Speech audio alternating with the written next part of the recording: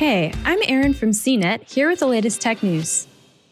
Tesla has laid out a speedy construction timetable for its upcoming Gigafactory in Austin, Texas.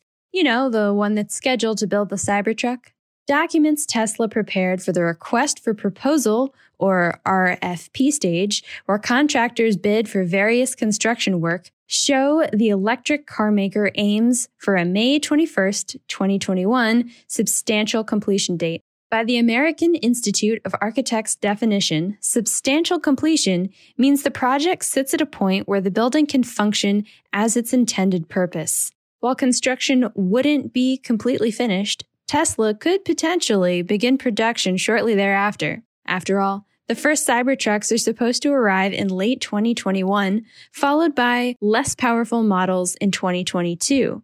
Tesla also plans to use the new facility to build the Model Y for the eastern part of the U.S., freeing up space at its plant in Fremont, California. Work's already begun on the site in Austin, but the real work will start as RFPs go out for electrical, plumbing, carpentry, and HVAC this month, according to the documents. In November, the automaker plans to send RFPs for architectural interiors. The entire construction will cost about $400 million, Tesla said.